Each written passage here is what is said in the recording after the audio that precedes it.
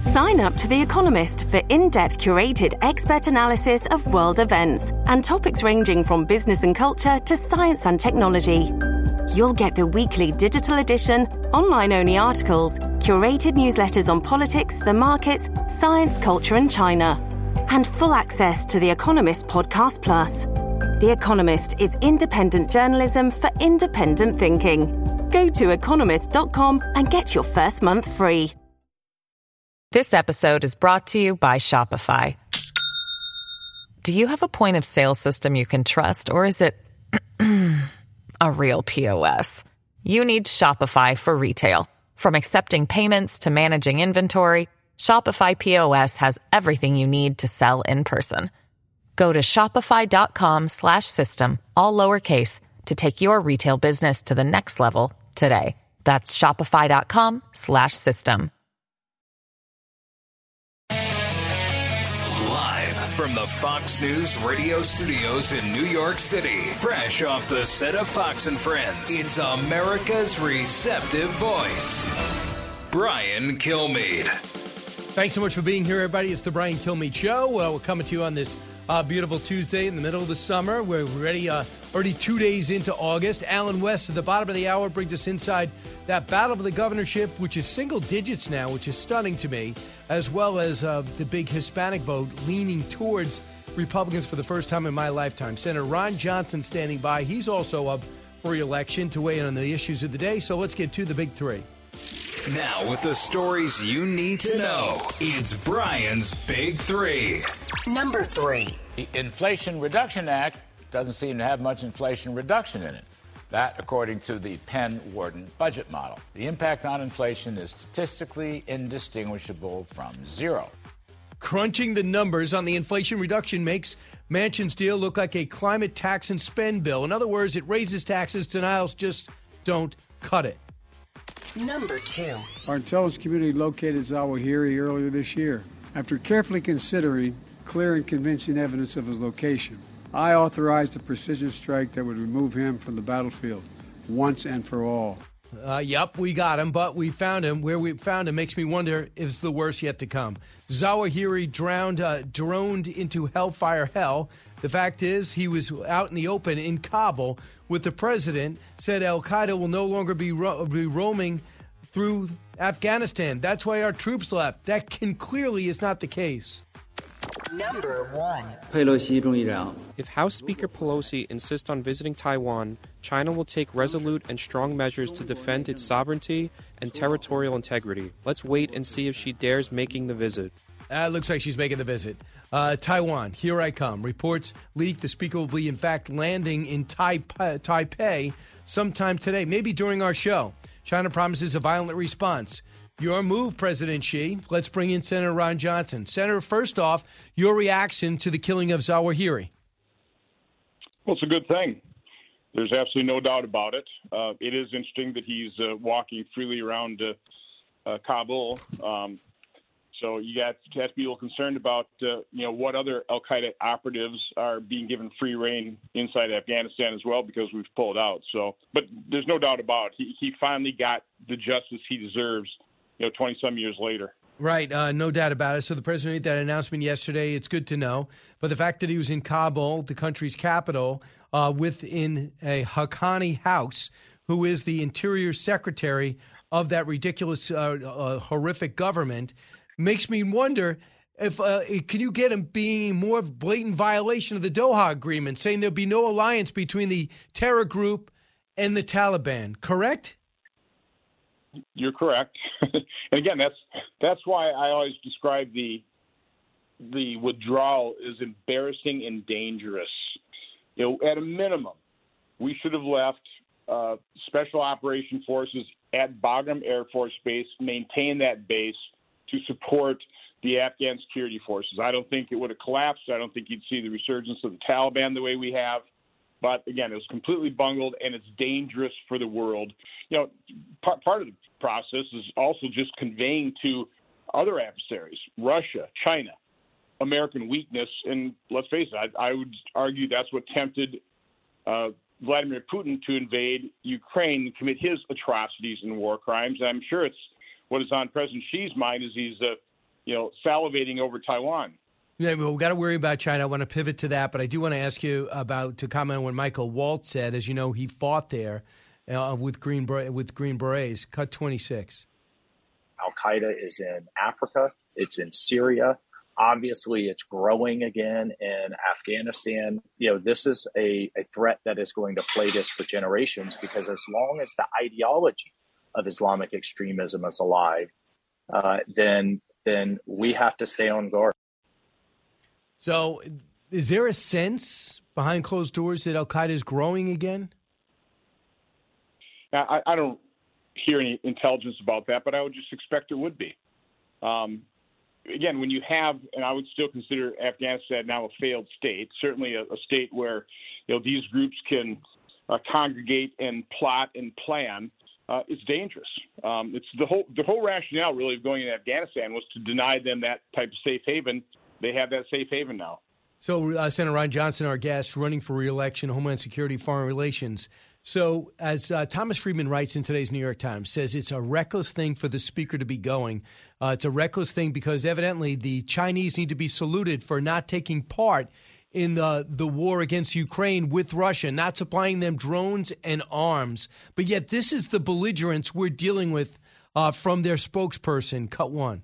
If House Speaker Pelosi insists on visiting Taiwan, China will take resolute and strong measures to defend its sovereignty and territorial integrity. As for what measures exactly we will take, let's wait and see if she dares making the visit. Will she make the visit? What do you expect the repercussions to be, Senator? Well, first of all, this has been so bungled from the start. As a member of the Senate Foreign Relations Committee, when I would travel overseas, I would always be talking to the State Department, find out what their policies were and, really try and work in cooperation with them. That obviously didn't happen here. If you're going to go to Taiwan, you have to understand you're poking the tiger. You have to really consider, is it worth poking the tiger? If you're going to do it, do it quickly, okay? Just go there and, make your statement. Don't telegraph it. Don't give the Chinese a lot of time to think about it and start issuing these threats. So, there's no doubt about it. This is horribly bungled. At this point in time, it's a lose-lose situation. I don't think she can back down. That would be a terrible signal. Even further weakness. And right now, that is the most dangerous thing, is for the world to view America as a weak power. It's going to tempt tyrants like Vladimir Putin, like President Xi. Again, it's just bungled entirely from the speaker to the administration. It's just a very unfortunate situation. We'll see what happens from here. They're probably going to look to take it out on Taiwan in particular. But as I was pressing John Kirby this morning, when are we going to get them the defensive weapons to repel a China strike? Well, first of all, I think you have to take a look at the history, too, is Taiwan has never been overly aggressive in wanting defensive weapons, establishing a strong defensive posture. So I'm happy to have the United States support freedom-loving people who are willing to defend themselves. Let's face it, that's what's happening in Ukraine. It's kind of hard not to help support people that are fighting for their freedom, their family, their territorial integrity. And I think we have the same sympathy for Taiwan, but the people of Taiwan also have to want it as well. And they don't have a real good track record over the decades of clamoring for a very strong defense. It seems like it's the U.S. pushing them more than them, asking for the help. So, again, it's so that's interesting, Senator. I did not know that, because they saw what happened to Hong Kong, and they saw how that bastion of capitalism got steamrolled, and now they're forever changed for the worse. And now they know they've been a thorn in China's side because they represented democracy and freedom and what it could all be. And we know that 67% of all our chips come from Taiwan. Yet you don't believe there's a clamoring, and I did not know this. You don't think there's a clamoring for defensive weapons to make sure that they're not the next Ukraine? I think now that their eyes have been opened by what has happened to Hong Kong, there probably is. They've elected a government that has taken a stronger stance, that type of thing. But over the last few decades, they've been a pretty pacifist island, which, again, everybody wants peace, right? So, again, this is a very ticklish situation between China and Taiwan and the U.S.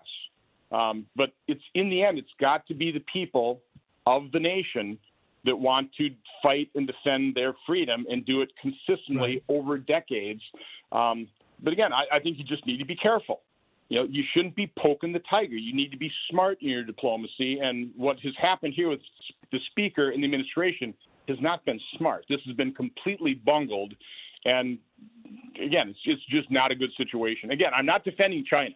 There's no reason for China to be saber-rattling. I had the new Chinese ambassador in my office last week. It was not a pleasant conversation. I told him exactly how I thought about the path they have chosen, how unfortunate it is, their aggressiveness, their militarization of the South China Sea Islands, their support for Russia. So let's face it, China is a threat. There's no doubt about it, but it's a powerful threat, and we need to use caution in dealing with them. I want you to. The other big thing I want to talk about is this biggest farce, Inflation Reduction Act. If you want to call it a climate bill, I'll deal with it. That's what it is. But they call it something it is absolutely not. And Joe Manchin, who I really give credit for trying to keep our government sustainable and our democracy intact, seemed to have been duped or caved. Here he is trying to explain his way out of a bill that's going to cost almost $1 trillion. Cut 33. What about the fact that taxes on those making $200,000 or less? There's nothing on taxes at all. There's not one penny of change in taxes. I have no idea where they're coming at. Let me tell you the only thing that we did. The only thing that was done is basically we looked at taking everything out that could be looked to be to fanning the fires of inflation or inflaming it. And there's nothing there. That is just not true. I mean, you have Mark Zandi of Moody's came out and said this will do nothing to the deficit. Then you got the Wall Street Journal saying, and a nonpartisan joint committee on taxation analyzing the bill, saying that it's going to cost everybody that makes over $10,000 a year money on their taxes. The more you look at this, the uglier it gets. They would increase tax revenue by $16.7 billion from Americans earning less than $200,000. And about $14 billion for people that earn between $200,000 and $500,000. Was that the goal in the middle of this? Well, apparently not, according to Joe Manchin. Let me just comment in terms of the business tax on this. Half of the burden of the business tax is going to fall on manufacturers. We want to make more things, so now we're going to penalize manufacturers. Why is that? Why is that? Because you do manufacturing before you did this politics thing.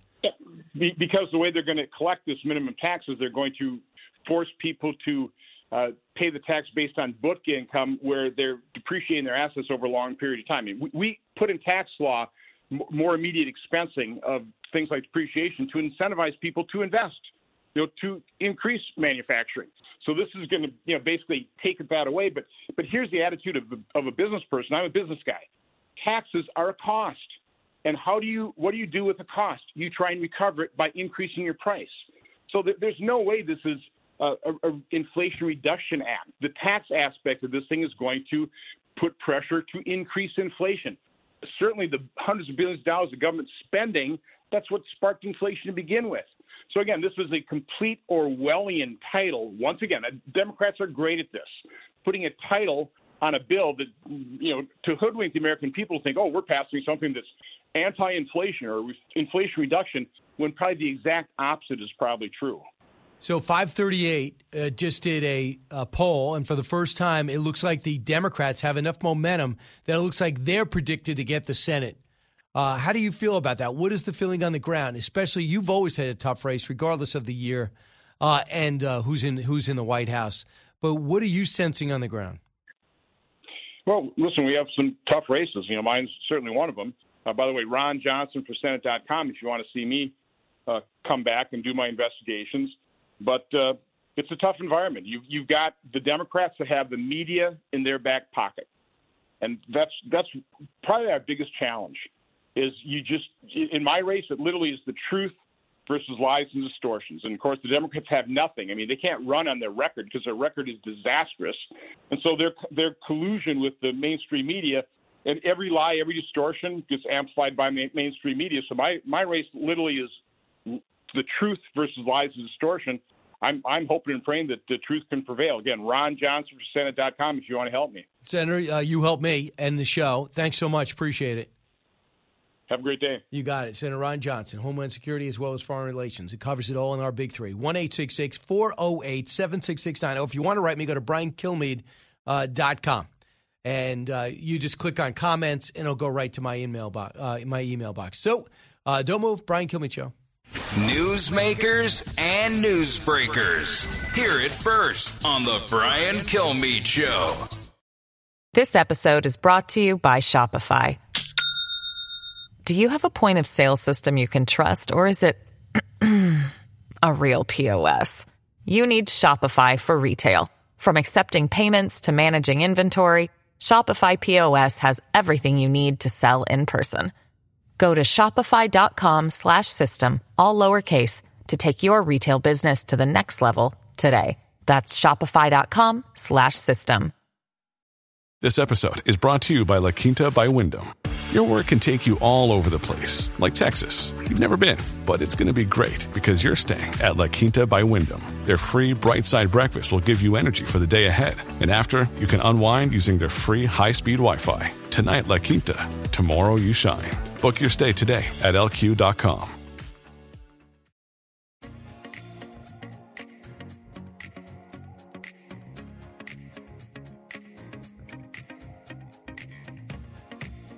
The fastest 3 hours in radio. You're with Brian Kilmeade.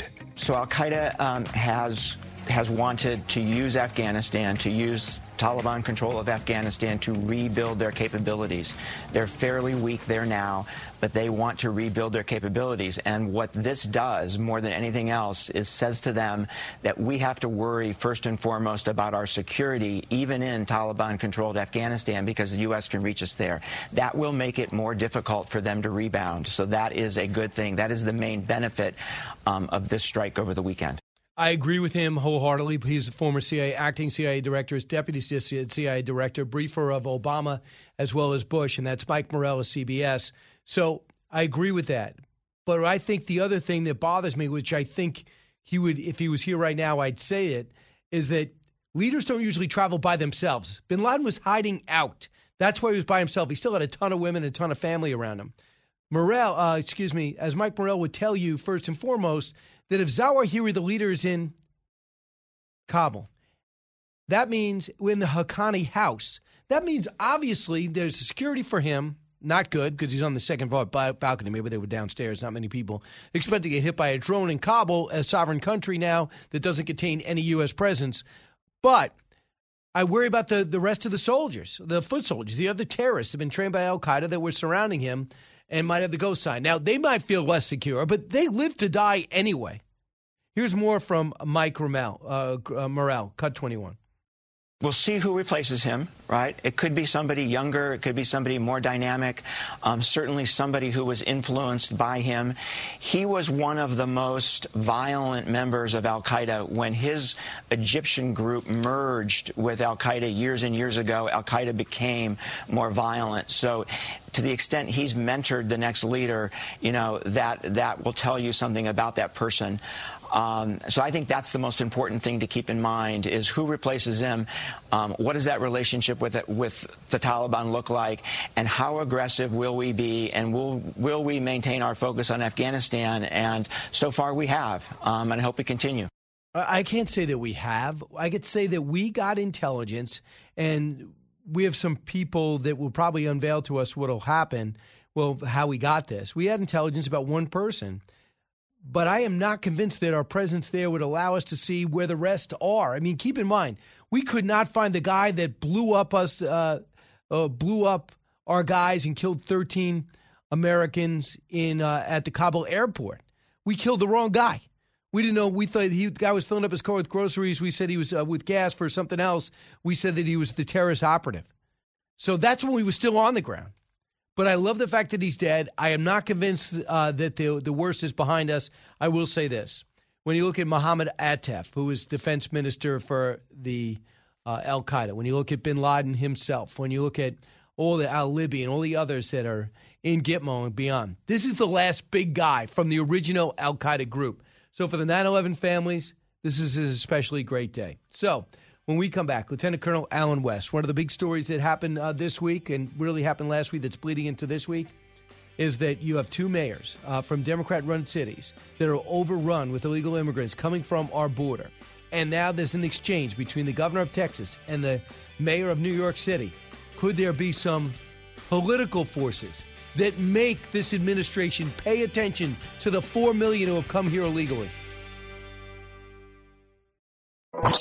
Out of the gates and ready to go. Hey, it's Hutton and Withrow. Hot Mike is here on the Outkick Network. We've got your afternoon covered with the latest sports discussion, and it's available wherever you find your audio. Daily analysis and news. He is hot. I am Mike. Actually, my name is Chad.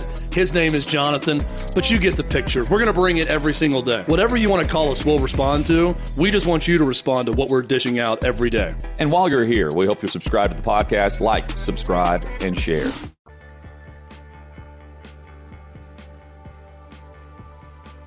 The talk show that's getting you talking.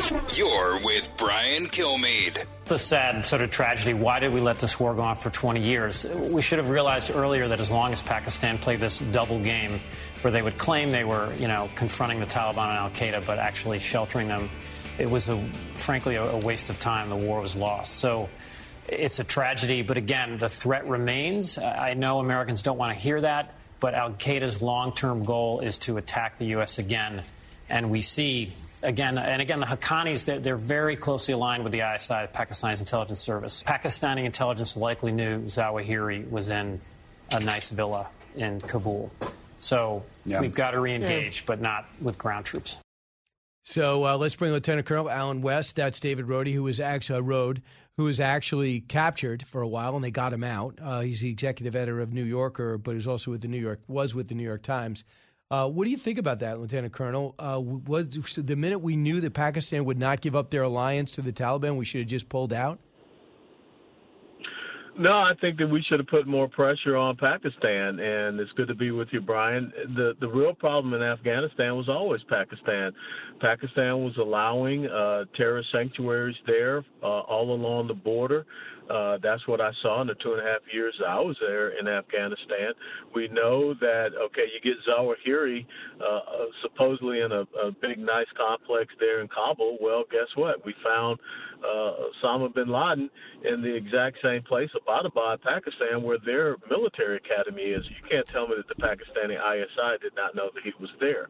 So that's the real issue, is that Pakistan is playing both sides of the coin, and especially leaning towards supporting the Haqqani network, as was just said, and all these other groups, because they want a destabilized Afghanistan. They don't want a strong Afghanistan. What's amazing, too, is because Pakistan now made an alliance with China, and China says, hey, you have no infrastructure. Maybe we can help you with that. They hate this relationship because China now invested all this. They want to get paid back. Pakistan doesn't have any money to pay them back. And they're thinking to themselves, wow, we actually had a good relationship with the U.S. that we were screwing up. Now this is your bed. Now you have to lie in it. And we're not necessarily in contact with them on a daily basis like we used to. What does it tell you that we found them in a safe house or a villa owned by the Haqqanis? And the Haqqani is the same one who runs the interior ministry of the Taliban government, a blatant violation of the Doha Agreement, correct? Yeah, you're absolutely right. But then what do you expect? I mean, you put the exact same people that we took off the battlefield back into power, and they're not going to change their stripes. They're going to continue to be who they are. And when you read and study and understand the One Belt, One Road strategy of China, this is exactly what they're doing. They're going into all of these different countries, especially building up port facilities and what have you, to including in a place like Athens, Greece, but I believe it's Karachi, Pakistan, there on the water, and because they're looking at port facilities and giving them access to these countries and minerals and resources and supplies, things of that nature. But then, of course, what China wants is to have control, and they want to be paid back. And if you can't pay them back, then they want control. And that's why China is the number one geopolitical foe of the United States of America. Here's what the president said yesterday about the future of Afghanistan. Cut 18. Now we have eliminated the emir of al-Qaeda. He will never again allow Afghanistan to become a terrorist safe haven, because he is gone, and we're going to make sure that nothing else happens. As Commander-in-Chief, it is my solemn responsibility to make America safe in a dangerous world. You feel safer? No, and as a matter of fact, that's quite a delusional statement, because if he believes that the elimination of Zawahiri means that Islamic jihadism is gone, he's totally wrong. That's the exact same thing with the elimination of Osama bin Laden did not mean that Islamic jihadism was gone, or the elimination of the head of ISIS, al-Baghdadi, doesn't mean that it's gone. You're going to have to continue to put pressure on these groups. You're going to have to continue to deny them sanctuaries, and without a doubt, you have given them Afghanistan once again, and Afghanistan is going to be a sanctuary where they will train, recruit, resource, and eventually plan and launch attacks out of that region. So I'm kind of encouraged. I do the same story almost every day for the last 2 years, and that is the border's broken and zillions are coming across the border. The Border Patrol is distracted, undermanned, underpaid, underappreciated, with only 30% of the force actually trying to stop the bad guys, and we paid for a wall that's rusting in the desert. But something's changing. When this liberal mayor from D.C. is complaining not only about your governor shipping illegals to their city, but also New York's governor saying, stop the fight into New York City. We need some federal funding for this. I get the sense that with Mayor Adams' relationship with the President of the United States, that there's something really is getting to the point where they're about to break for him to do this. How do you feel about a letter written from the governor of Texas to the mayor basically saying, now you know what we're getting used to. Why don't you tell the president to take action? Well, yeah, I think it's quite hypocritical that you have so many of these leftist mayors declaring sanctuary cities, and now all of a sudden they're being overrun in their self-declared sanctuary cities. And so what you see people living with down here along the border of Texas, they're starting to experience up there. And so, look, turnabout is almost a fair play. I think that without a doubt we need to start deporting individuals out of the United States of America that are here legally. But the real concern that I have, Brian, not just the flights that the Biden administration is pushing on, but the fact that we have, I believe now, close to 800,000 over the past year and a half, 2 years, gotaways. These are single military-aged males. We don't know where they are. That's greater than the combined active duty military strength of the United States Army and the United States Marine Corps. So in other words, we have a ground force in the United States of America of single military-aged males that we have no track of whatsoever.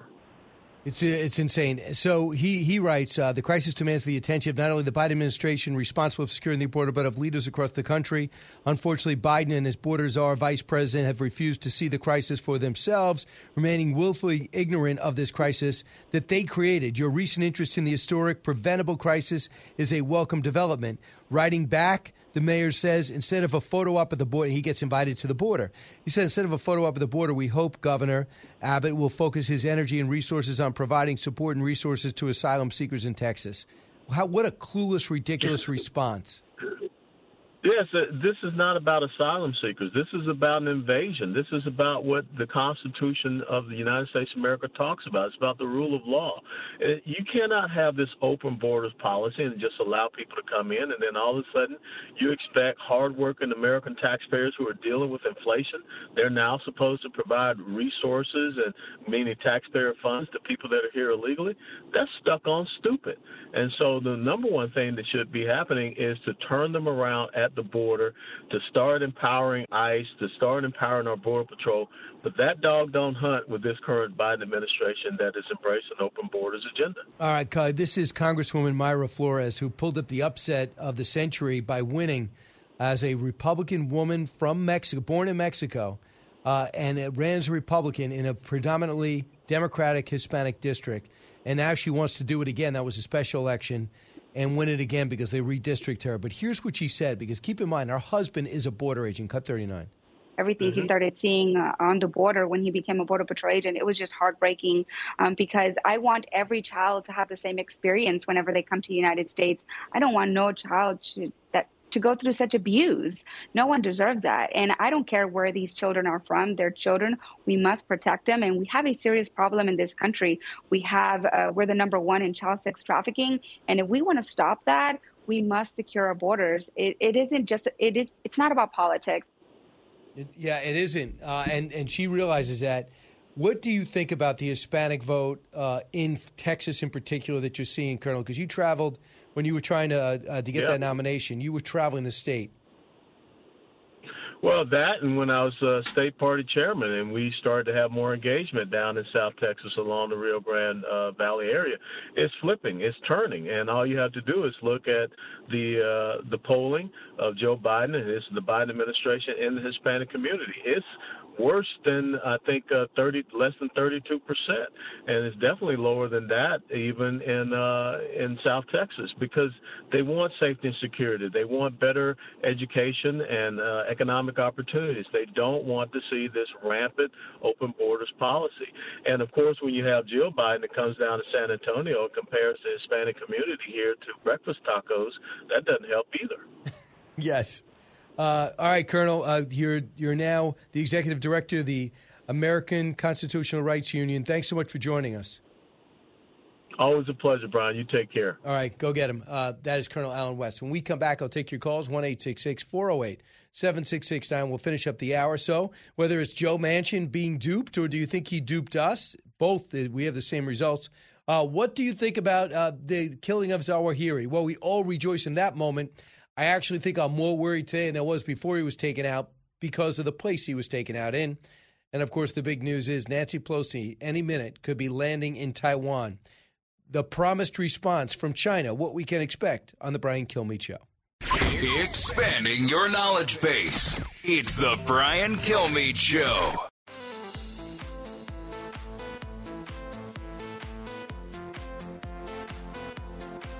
He's so busy, he'll make your head spin. It's Brian Kilmeade. We will not take the bait or engage in saber rattling. At the same time, we will not be intimidated. We will keep operating in the seas and the skies of the Western Pacific as we have for decades. We will continue to support cross-strait peace, stability, support Taiwan, of course, defend a free and open Indo-Pacific, and we're still going to seek to maintain lines of communication with Beijing. Well, it's not working out too well because the administration can't get on the same page with the Speaker of the House from the same party. She's supposed to land in Taiwan sometime soon, I think within our show today. The big question was, according to the Wall Street Journal, their sources reveal that the big question is, will they spend the night in Taipei at Taiwan or just visit and move on? My sense is you can't back down now, but I think the administration would like to back down. I think there's got to be some deal behind the scenes. I see Thomas Friedman saying that the Speaker of the House should really back off. This is reckless, and that China has actually cooperated with Russia and Ukraine. Ukraine is in trouble, and that if the drones, which are produced in China for the most part, were given to Russia, it would thoroughly balance it against, even more severely, against Ukraine, and they're not doing that. And they say that because of that, that could blow up if the Speaker lands in Taiwan. I couldn't care less about that. I think China's stuff that they're doing, buying the oil, that's doing enough damage. I really don't feel like they owe them anything. I'm shocked by the rhetoric coming out of China that they feel bold enough to try to intimidate us not to do it. Evidently, on the phone, on the conversation with the President of the United States and the President of China, he says, why are you letting her do that? He goes, I don't tell her what to do. You know, she makes her own decisions. Tom Cotton, believe it or not, went out of his way to say, hey, Ms. Speaker, I don't care how this happened. You can't stop now. Cut 8. I saw Nancy Pelosi last week, a rare conversation I had with her. We disagree on most things. But once the Biden administration leaked this trip, I think in an effort to deter Nancy Pelosi from going, I thought it was essential that she go, that she show that the United States will not be pushed around by Chinese communists, that the Chinese communists not tell any American citizen, much less an elected member of the United States Congress, when and where we can travel. I'm disappointed that the Biden White House has tried to put pressure on a speaker of their own party not to travel to Taiwan, which is a long-standing tradition, as Newt Gingrich said earlier, of American legislators traveling to Taiwan because of our relationship with that self-governing island. Well, that is Tom Cotton making it clear. So the Chinese post this. The Chinese military posted a video, and I don't know if you've seen this. It looks like something from a Tom Cruise movie. Everything that they have, every explosion they ever had, every rocket that was ever in the air, every troop that they had marching, they put it all out there. The Chinese military posted a video of launching missiles, grabbing weapons, taking off of fighter jets ahead of the House Speaker. They went on to say that the speaker insists on visiting Taiwan, China will take resolute and strong measures to defend its sovereignty and territorial integrity. For what measures exactly we will take, let's wait and see. If she dares making the visit, China will take even more action should she continue. I don't know. What is she going to do? Are they going to just try to bomb one of these smaller islands on the outside? Maybe if some Taiwanese died, they would say, look, the blood is on Nancy Pelosi's hands. Biden tried to explain to the President Xi that as a longtime former member of Congress himself, he cannot control Pelosi, that if she makes her own decisions. Meanwhile, for Beijing to turn a potential visit consistent with longstanding U.S. policy into some type of a crisis or conflict, they said is a pretext to aggressive military action, is totally unnecessary.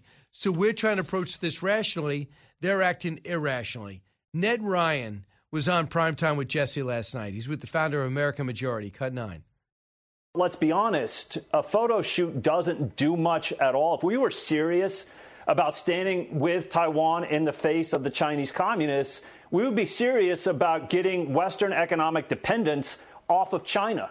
If we were so concerned about it, we'd stop buying so many Chinese goods. Do you think they would really have the ability, China would, to be having this threatening stance towards Taiwan if we hadn't funded it? Because I think we need to be honest.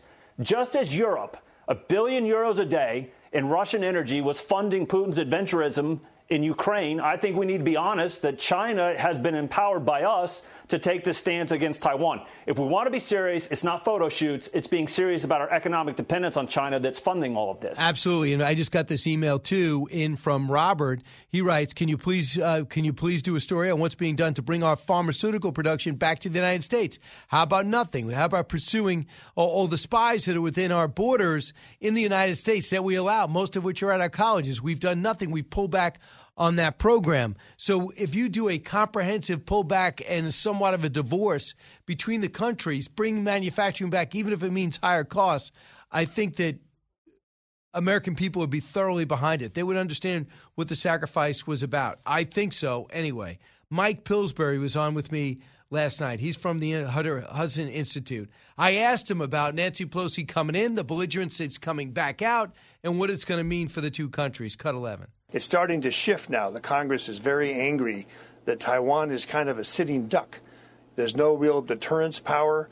And so basic military common sense tells a lot of people in Congress we can't have this one China policy be so inflexible. We've got to mount a defense of Taiwan because of China's threats over the last 2 or 3 years.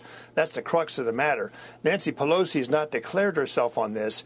If she goes and takes Taiwan's side, that's what the Chinese nightmare is. She'll come back as an advocate.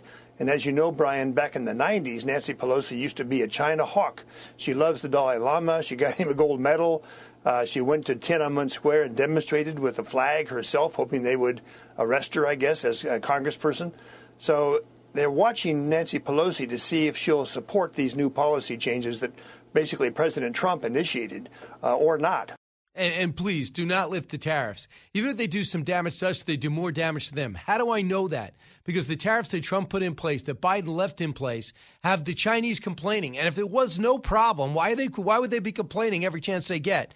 And why do we have other people who are China apologists saying, yeah, might as well lift the tariffs, they don't do anything? If they didn't do anything, then they wouldn't be complaining to get them lifted. You listen to the Brian Kilmeade Show. Don't forget One Nation, Saturday nights at 8 o'clock and 11. And BrianKilmeade.com is where you can find out about my live events on stage. And they are so much fun. If you're in Oklahoma, remember, November 13th, KRMG listeners, I'll be there. And then November 12th, I'll be in Brandon, Mississippi. And more importantly, August 27th, Newark, New Jersey. From the Fox News radio studios in New York City, giving you opinions and facts with a positive approach. It's Brian Kilmeade.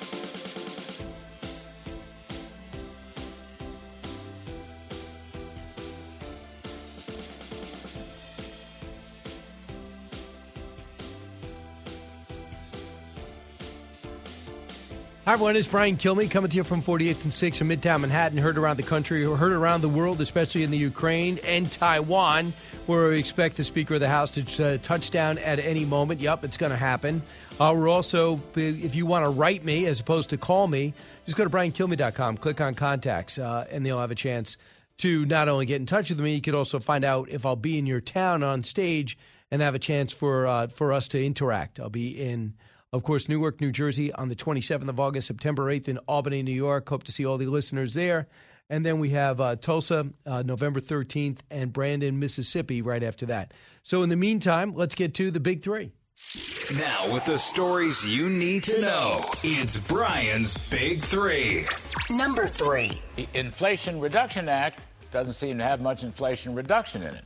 That, according to the Penn-Wharton budget model. The impact on inflation is statistically indistinguishable from zero. Right. Crunching the numbers on the Inflation Reduction Package, it makes Manchin's deal look like a climate tax and spend bill. In other words, it raises taxes, denials just don't cut it. Number 2. Our intelligence community located Zawahiri earlier this year. After carefully considering clear and convincing evidence of his location, I authorized a precision strike that would remove him from the battlefield once and for all. Wow, we got him, but where we found him makes me think the worst is yet to come. Amon Zawahiri dead. Hellfire Missiles has him in hell. But what is left of Kabul? Do you really think he was the only Al-Qaeda member in the Taliban territory? Not a chance. Number 1. If House Speaker Pelosi insists on visiting Taiwan, China will take resolute and strong measures to defend its sovereignty and territorial integrity. Let's wait and see if she dares making the visit. Well, now she has to make the visit, and she's about to make the visit. Taiwan, here I come. Reports leak. The Speaker will come. China promises a violent response. Your move, President Xi. What kind of move can we expect?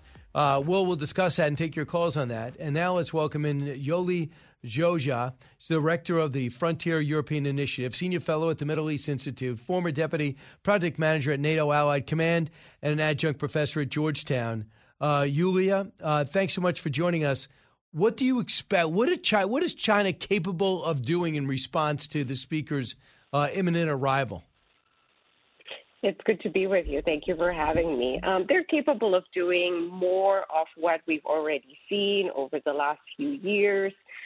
They could launch some missiles. They could threaten some more, ramp up the, battle rhetoric, or we could actually see a conflict starting. But then if they do, because an American politician is merely visiting Taiwan, what does that tell us about China? What do you mean? Well, there's been a lot of discussions in the expert community. China this bad? Would they ever start a war? They don't have combat experience, unlike the United States. And so if they would really start a war because our speaker is landing in Taiwan, then there's really no more doubt in terms of how bad China is and how much of an enemy it is. But I tend to be on the cautious side. I don't think there's going to be more than rhetoric, a bit of provocative actions. It would really be something that we haven't seen before in humanity, that a major war is going to be started just because a politician is visiting. Listen, I hear you. I'm talking about Taiwan, a island full of 23 million people, remarkably productive and capitalistic, who have 67% of all the chips that we buy are from that island. We can't afford, even for our own personal security, to do that. As a country, do you believe that we should be massively divesting from China? I think we should. I think we should be on the cautious side, and Taiwan is our ally, and we need them. But China needs them, too. They're dependent on them, too, particularly when it comes to semiconductors. So beyond, battle rhetoric and war escalation discussions, there are realistic reasons why China would want to stay away from that. They would have unbearable costs in terms of a conflict. But back to your question, Brian, I do believe that we should be weaning off China, and we should be pushing our allies, particularly in Europe and across the West, to be weaning off of China because we don't want those dependencies, and we don't want to need in any way China that is, on an authoritarian dictatorial regime. Yeah, I just think that they're under pressure. Speaker Pelosi is under pressure to land, and now I think the Chinese are under pressure to show some strength because they basically promised it and warned it. So we'll see what ends up what happening there. Let's pivot we can to the killing of Zawahiri in the Middle East. For me, as much as I love him dead, I worry that if the leaders there living openly in a villa run by the owned by the Haqqani network, the interior minister, there's many more al-Qaeda in that country. So that's what I worry about. Here's what the president said last night, cut 15.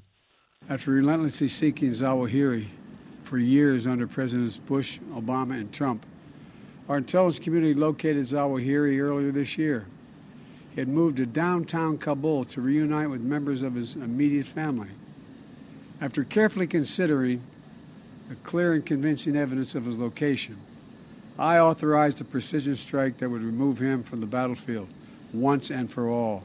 So he's taking full credit for it. What does it mean to you? I am just as surprised as you that he was there, and I think you're right that there might be many more like him, as dangerous as him, harbored again in Afghanistan. It's like history all over again, right? But I think that's a consequence. On the other hand, we shouldn't be surprised. That's a consequence of us withdrawing from Afghanistan as we did, without taking these things into consideration. So right now we have moved in the war against terrorism to, here and there, a minimal strike. This strike on al-Zawahiri was very precise. We have managed to avoid any civilian killings, unlike in previous times. So technology and American know-how is at its best. But I think it will mean that our intelligence services will have a lot of work to do in the months and years to come, and we will likely see more of these instances in Afghanistan and around Afghanistan. We're talking to Yulia Joja. She's also currently a professor at Georgetown, an expert in this area. When it comes to the Ukraine-Russian war it's on now for 6 months, it looks as though Ukraine is making enough progress in the Kherson area that the Russians are now shifting troops over to stop them. Of course, they're worried about Odessa, but man, would they love to get back Kherson. How's that war going from your perspective? Well, I think we're just seeing the beginning of the Ukrainian counteroffensive around Kherson. They managed to destroy that bridge, and so to isolate some of the troops in the Russian troops that are in Kherson. And Kherson is really important because it is a port city. We've seen yesterday the first successful grain shipment out of Ukraine. I'm surprised that this has happened. It's really important, not just for Ukraine, but particularly for those countries that need the grain. But when it comes to the counteroffensive of Ukraine, I think we have to be patient. I think it's going to take another few weeks.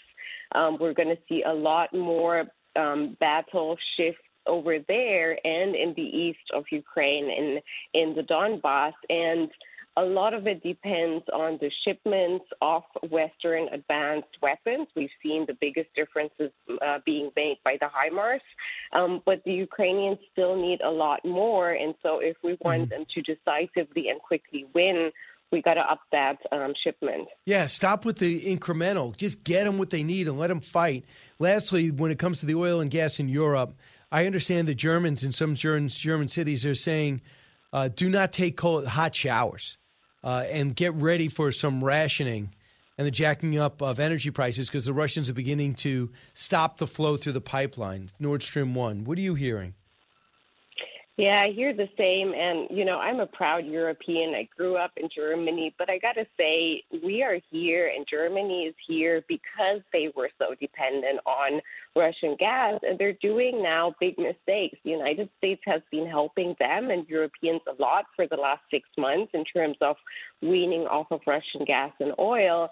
But the Germans don't want to restart their nuclear plants. That would be a lot safer and instead have started coal. So it's going to be a hard fall and winter for Europe, and I'm hoping that the Germans will get a grip and manage this problem better, because it's not just them and their industry, but a lot of smaller countries in Central and Eastern Europe that depend on that too, where Russia is blackmailing big time with gas and oil. I just don't understand how it's even in their interest to do it, because don't they need revenue from something? Don't they need that European revenue? So they're rationing it off. So I don't get it. Exactly. It's basically a game that the Russians are playing of who is blinking first. Actually, if you look at the numbers, the Russians need Europe more in terms of supply than the Europeans at this point, with American help, need the Russians in terms of demand.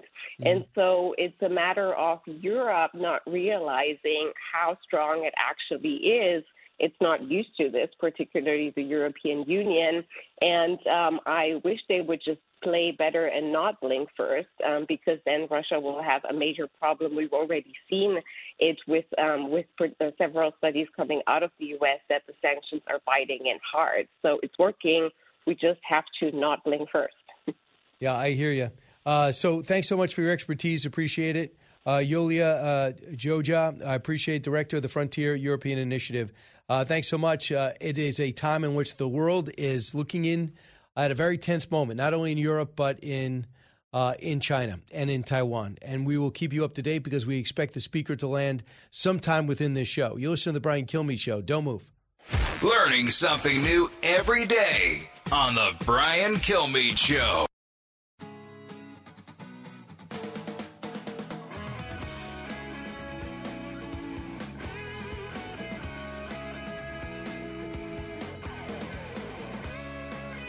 Information you want, truth you demand. This is The Brian Kilmeade Show. You know, I do want to say that it is quite ironic that congressional Republicans are complaining or have a false outrage on this Inflation Reduction Act that is actually going to do something and help the American people lower cost when they have offered really nothing to do that. Okay, what's ironic about that? The problem is what's in the bill. And it really doesn't lower costs. What it does is it provides additional subsidies for Obamacare. I'm not sure how that relates to inflation. What they do is find out, and I believe that to a degree, Manchin's surprised by this. According to the Wall Street Journal, this tax bill that they're talking about, that they call an Inflation Reduction Bill, will increase tax revenue by $16.7 billion from Americans earning less than $200,000. And nearly every bracket would pay more in taxes, with those making below $10,000 per year seeing the largest uptick. So for those people really up against it, making that little money, good luck. Chris Murphy says the only tax increases in the Inflation Reduction Act are the requirement that the biggest corporations pay some corporate tax fee and the closure of an egregious loophole for some millionaire investors. These dollars are used to cut drug and energy costs for regular Americans. Couple of things. What was explained to us effectively, I thought, was Senator Ron Johnson. When you start up a business in manufacturing in particular, you don't have a lot of money up front, so that's where you want to get your greatest bit of revenue. And then when you start doing that, after you have the initial investment, so taxes go up. So if you have to have a minimum 15%, when all in your initial launch is all expenditures, that's the issue. So a lot of times people that make these rules aren't in business. Like, what business has Chuck Schumer ever run? None. The Office of Senate Finance Committee and Ron Wyden's office also says what Chris Murphy says. A family making less than $400,000 will not pay 1 penny more in additional taxes. The problem with that statement is it flies in the face of this nonpartisan groups that keep looking at this, saying it doesn't reduce inflation and doesn't increase taxes. So you could say it all you want. You can call it inflation if you will. But when it comes out to what this actually means, this 725-page bill is really a climate activist bill. This is why Senator Elizabeth Warren is astoundingly happy by this bill. This is why AOC has been quiet. It's because it doesn't attack inflation. It brings money and subsidies to electric cars and so-called clean energy. That's the crazy thing, because that's what it does, and it's not what Joe Manchin said it does. And every time a study is brought up, like the Wharton School of Business or the Nonpartisan Budget Committee, when it's brought up to Joe Manchin, he basically says, well, those 17 Nobel laureates were wrong when they said inflation would be transitory. Why are these other experts not wrong now? I'm not too sure that really flies. Here's more from Joe Manchin yesterday. He's going to be on Fox News shortly, by the way. Cut 34. We have to agree to disagree, a difference of opinion. You know, my Republican colleagues are my friends, and I've worked with them tremendously, and I will continue to work with them any way, shape, and form. But these are things that we've all talked about in bipartisan groups. How can we start paying down our debt and take our finances seriously, get our financial house in order? These are things that we all talked about, and we all said this is something we've got to change. This is in this bill. In normal times, this would be a bipartisan bill. It definitely would.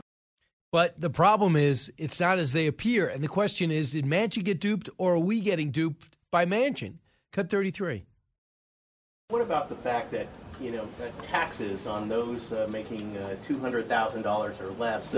There's nothing on taxes at all. There's not one penny of change in taxes. I have no idea where they're coming at. Let me tell you the only thing that we did.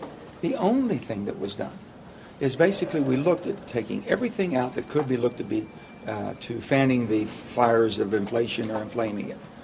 And there's nothing there. What you have is Moody's, Mark Zandi, in my opinion, moves left. He said this bill, as it's read, worth $739 billion, said it would only lower consumer prices 0.03%. 0.03%, but they call it a deficit reduction bill over the course of 9 years. 9 years.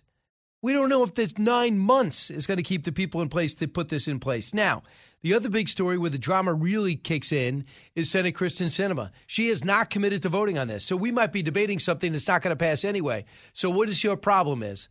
The carried interest. What has she said? I want the parliamentarian to weigh in. What does that mean? Well, when you have a reconciliation bill, it's got to be all budget related. That means you just need a simple majority. You don't need the 60 votes. If there's anything in there non-budget related, it gets nixed. Then she'll decide if she has to take a stand. She believes, I think, the carried interest could get nixed. So that's going to be interesting to see if, in fact, carried interest is the problem. When we come back, I'll be able to go through your emails and take some of your calls. Also, we'll do a simulcast with Stuart Varney. You'll finally get a chance to see what I look like, not only on Fox Nation, but on Fox Business.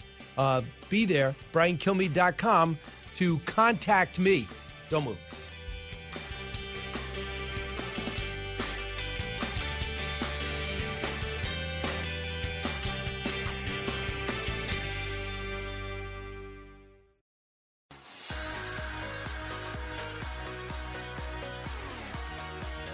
From his mouth to your ears, it's Brian Kilmeade.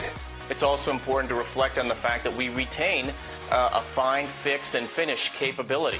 And it's also important to note that we had to have collected intelligence reflections that we actually got Zawahiri. And that's all based on the most sensitive intelligence. So it's important that we retain that capability. I think it's also key for us to keep in mind, as many have, that the fight continues. We've got lots of al-Qaeda operatives and ISIS in Afghanistan. It's a petri dish growing threats to the region and to beyond.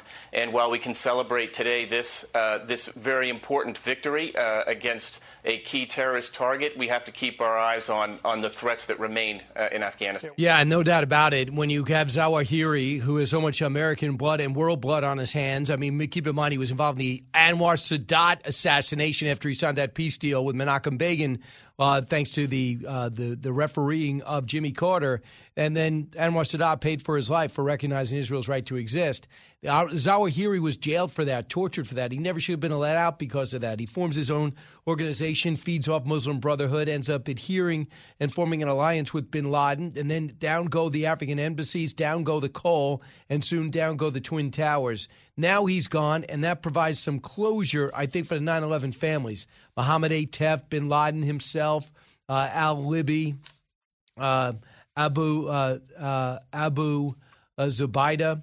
These guys were all the originals. So that's what Mike Morrell said. Mike Morrell remembers briefing President Bush on this and said Zawahiri's death means a lot to those families that might be listening to us right now, especially the ones listening in New York City on WABC, Cut 19. Maybe the place to start is with the victims of 9/11. President Bush kept a chart of all of those al-Qaeda operatives responsible for 9/11, and he would cross off individuals as they were captured or killed.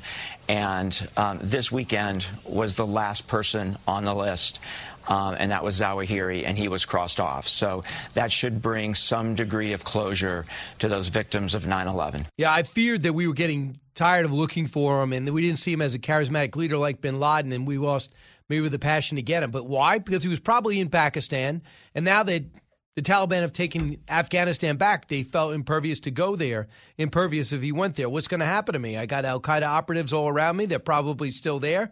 Maybe they're running for the hills now, but they're used to it. That's the life they lead in the shadows. Jennifer Griffin was on primetime last night, and as these events unfolded, keep in mind, too, we're also keeping our eye on Taiwan because we understand, is it true? Is that her plane? We're not sure. It looks like a plane could be landing at night. I saw that on another channel. We'll find out what that is. But her plane's supposed to land there any minute. And, of course, China promises some type of violent reaction. Here's Jennifer Griffin on the Zawahiri killing. Cut 23. He was largely believed to have been in that border region inside Pakistan on the other side of the Afghan border for years. Again, he was very sick for some time, but we'll hopefully get more details from the president about some of that intelligence, though I highly doubt that they'll really give away the source of the tip. But it's interesting that there was that $25 million reward. Will that reward be paid out? Was there a tip that will lead to some sort of reward being paid out? Yeah, see, I don't care about the tip, the reward. I mean, if it does, it does. That's fine. But plus, if you want to get paid out, you don't say it to anybody. You could say that somebody got the money. But we still got it. What about the doctor that was able to expose where bin Laden was? That doctor's still in jail in Pakistan. He might be dead by now. So last night I filled in for Laura Ingraham, and I was supposed to talk to General David Perkins when he was Colonel Perkins. I actually stayed with him in Kuwait 1 week before the invasion. He ended up leading the Thunder Run and had such a sterling career as a battlefield commander, ended up in the Pentagon, retired a 4-star general. So I was going to talk to him about the challenges of China. We ended up talking about Zawahiri because he was in Afghanistan too. Obviously at the planning stage in the Pentagon, knows about the danger. Cut 29. I think bin Laden probably was sort of the figurehead. Probably not involved in the day-to-day operations. Zawahiri always has been, as you said, sort of the master planner and operator, pulling all the pieces together, working the logistics. And so they each had specific roles. So him leaving the scene, both as the designated leader and really follower of bin Laden, as well as the key operator over decades, is a major hit to al-Qaeda. No kidding. Is who else is around there. That's going to be the key. And if something else happens from there and they go through our southern border, how could you possibly not look to President Biden as the problem in that? That, to me, is a no-brainer. We're coming up on 1 year since the disastrous exit from Afghanistan. When I asked John Kirby that today, he's like, well, why don't you focus on how many people we got out, 124,000 in Kabul in a record amount of time? And my answer to this, it's not the admiral's decision to do it. You created a problem and you want credit for lessening the amount of damage done by that problem, some of which is some of the people we left behind while we got 124,000 evidently out, while a lot of those planes left almost totally empty. But if you look at the totality of what's happening, you see what happened with the invasion on Ukraine under President Biden's watch. You see what's happening now with the belligerence of China under President Biden's watch. You see what's happening with China and the Panama Canal in Central and South America, their presence with Bolivia and Venezuela on President Biden's watch. And now we see the Speaker of the House freelancing, landing in Taiwan. Now, I'm for that, but I'm not for a situation where the White House is pushing against the Speaker, leaking the trip in order to get her to back off. That, to me, is anarchy. And that's reckless. Tucker Carlson pointed this out. Cut 31. His withdrawal from that country almost a year ago was the single most humiliating moment in American foreign policy since the fall of Saigon in April of 1975. There are a lot of ways to pull out of Afghanistan. Biden chose a path that seemed designed to inflict maximum damage to the interests of the United States. He did that. Kind of no debating it. But Biden is not ashamed of it. He wasn't ashamed of it then. He's not ashamed of it now. He goes on, cut 32. Tonight, Biden gave a speech boasting that he's killed an al-Qaeda figure in Afghanistan. Great. Feel safer? Of course you don't. Nobody does. And the reason nobody feels safer is Biden's response to the disaster in Afghanistan. Rather than pause and learn from it, maybe fire the people responsible for it, not simply the self-destructive withdrawal from Afghanistan, but also the pointless 20-year war there, rather than do any of that like a normal person would do, Biden immediately set off in another direction, provoking yet another conflict, this one in Eastern Europe. And he provoked it. Yeah, and that's what's going on, and that's what's happening. We understand that the Speaker of the House is going to land in 2 minutes in Taiwan. Wow. Matt, you are in North Carolina. Hey, Matt. Hi, Brian. What's on your mind? I want your opinion of the likelihood of China going through with their threat to shoot Nancy's plane down. Nancy Pelosi. I understand the Pentagon has looked at all the scenarios and not letting us know what it is. What I think is going to happen, I think they're going to try to blast one of the Taiwanese islands, one of the smaller islands to the south.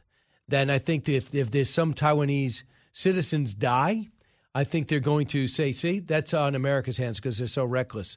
Because they're so out there, Matt, with their threats. They didn't say, well, there'll be down the road, there might be a price to pay. They are saying that as belligerent as I've ever heard China, you better not do this. Almost like the way they treat the Dalai Lama. So they're backed into a corner. Now they have to have a strong reaction. What they'll do, I'm very curious because what can they do? I mean, we have moved we moved our 7th Fleet even closer. The USS Ronald Reagan is moved in. They said that if we have military jets escorting Pelosi's jet, that they have a right to shoot him down. Really? Would you shoot an American plane down? Are you ready to go to a world war because the speaker's doing something a congressional delegation did in November that Mike Pompeo did 2 months ago? Really? Now you're going to do it? A soon-to-be ex-Speaker of the House comes to visit?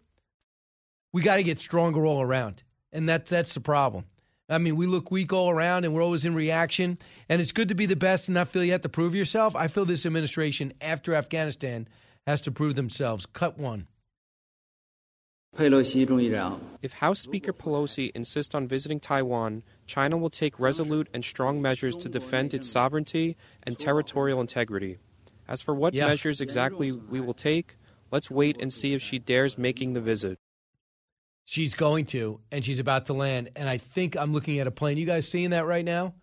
It looks like a plane is landing at night in Taipei, in Taiwan. That is the capital. One of the things to look at now that the speaker is going to be on the ground, disembarking from that plane with her delegation that includes New York Congressman Meeks.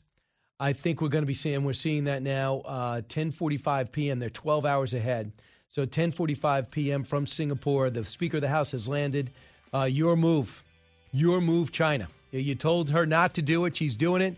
The president said she makes up her own mind. It's not me. I don't watch it. That's not the way our government works. Let's see if they'll explain that. We'll talk about that, I'm sure, with Stuart Varney as we do a simulcast on FBN. You listen to the Brian Kilmeade Show. So glad you're here.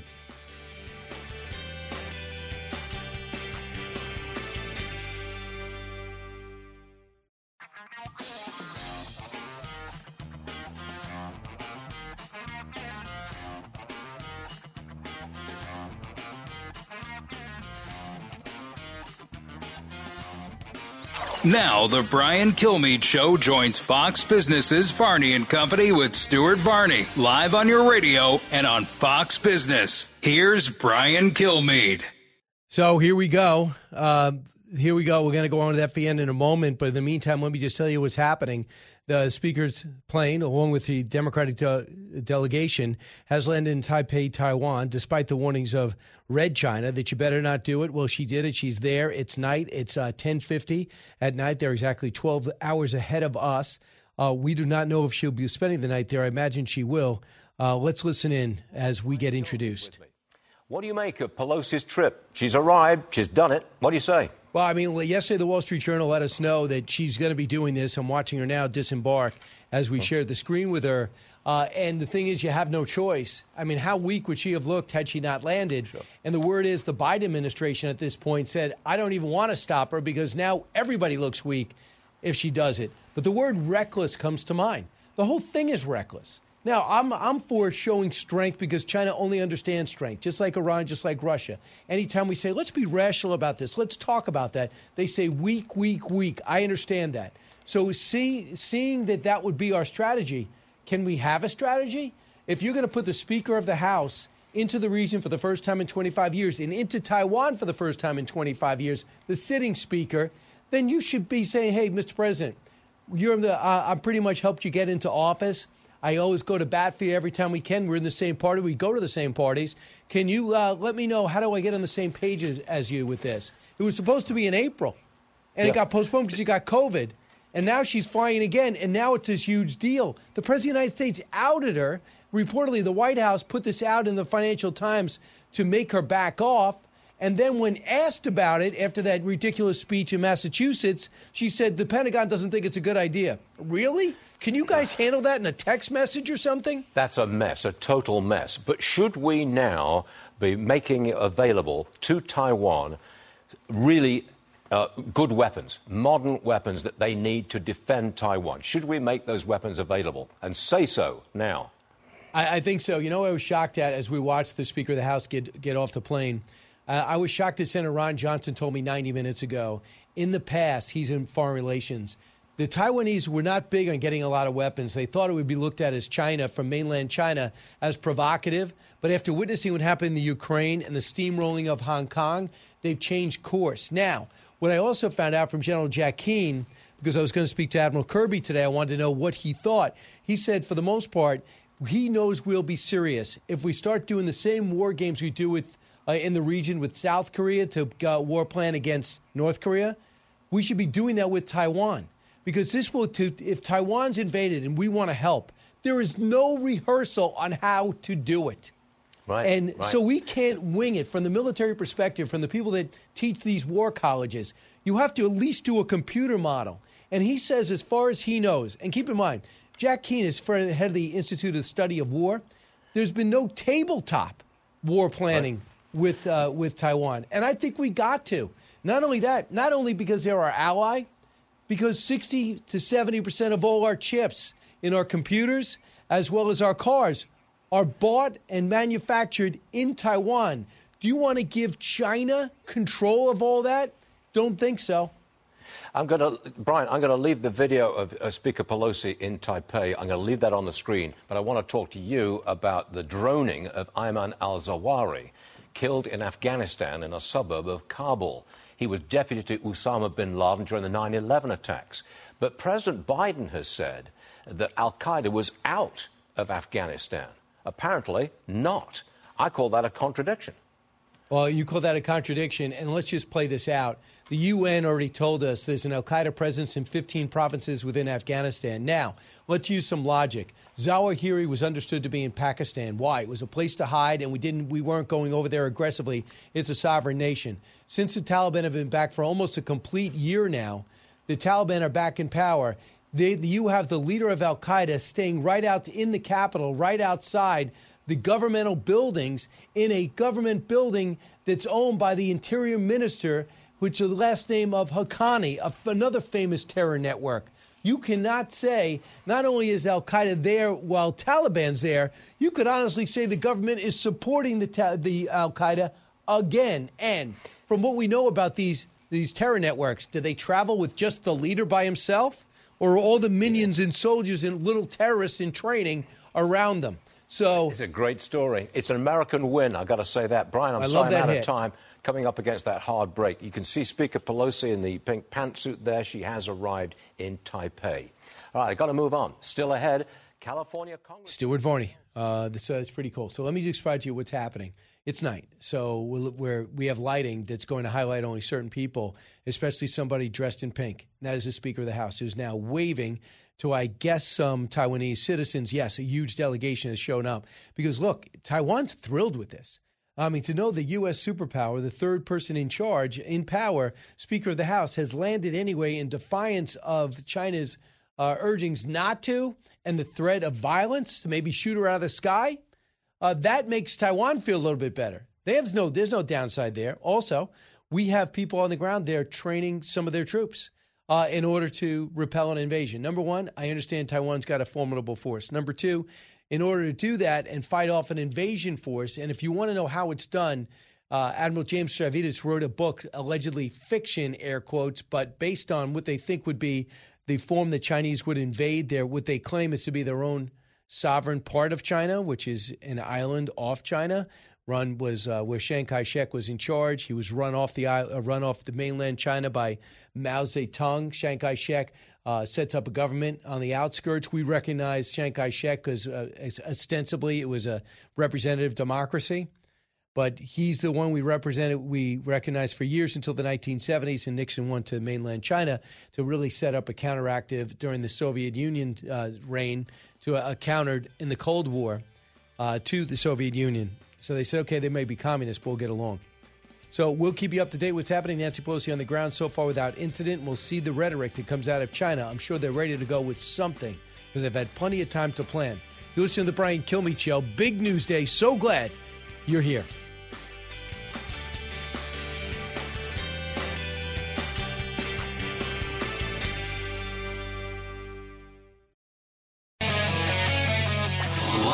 From the Fox News radio studios in New York City, fresh off the set of Fox and Friends, it's America's receptive voice. Hi, everyone. Brian Kilmeade. Thanks so much for being here. It's the Brian Kilmeade Show. Mike Pillsbury is standing by, one of this nation's foremost Chinese experts, for the breaking news as Speaker Pelosi has landed in Taipei at 10:46 in the evening. They're 12 hours ahead of us, and it went without incident. She landed, easy to stand out, wore a pink suit. The person next to her, I believe it's Congressman Meeks, a light blue suit. I could see that in the dark.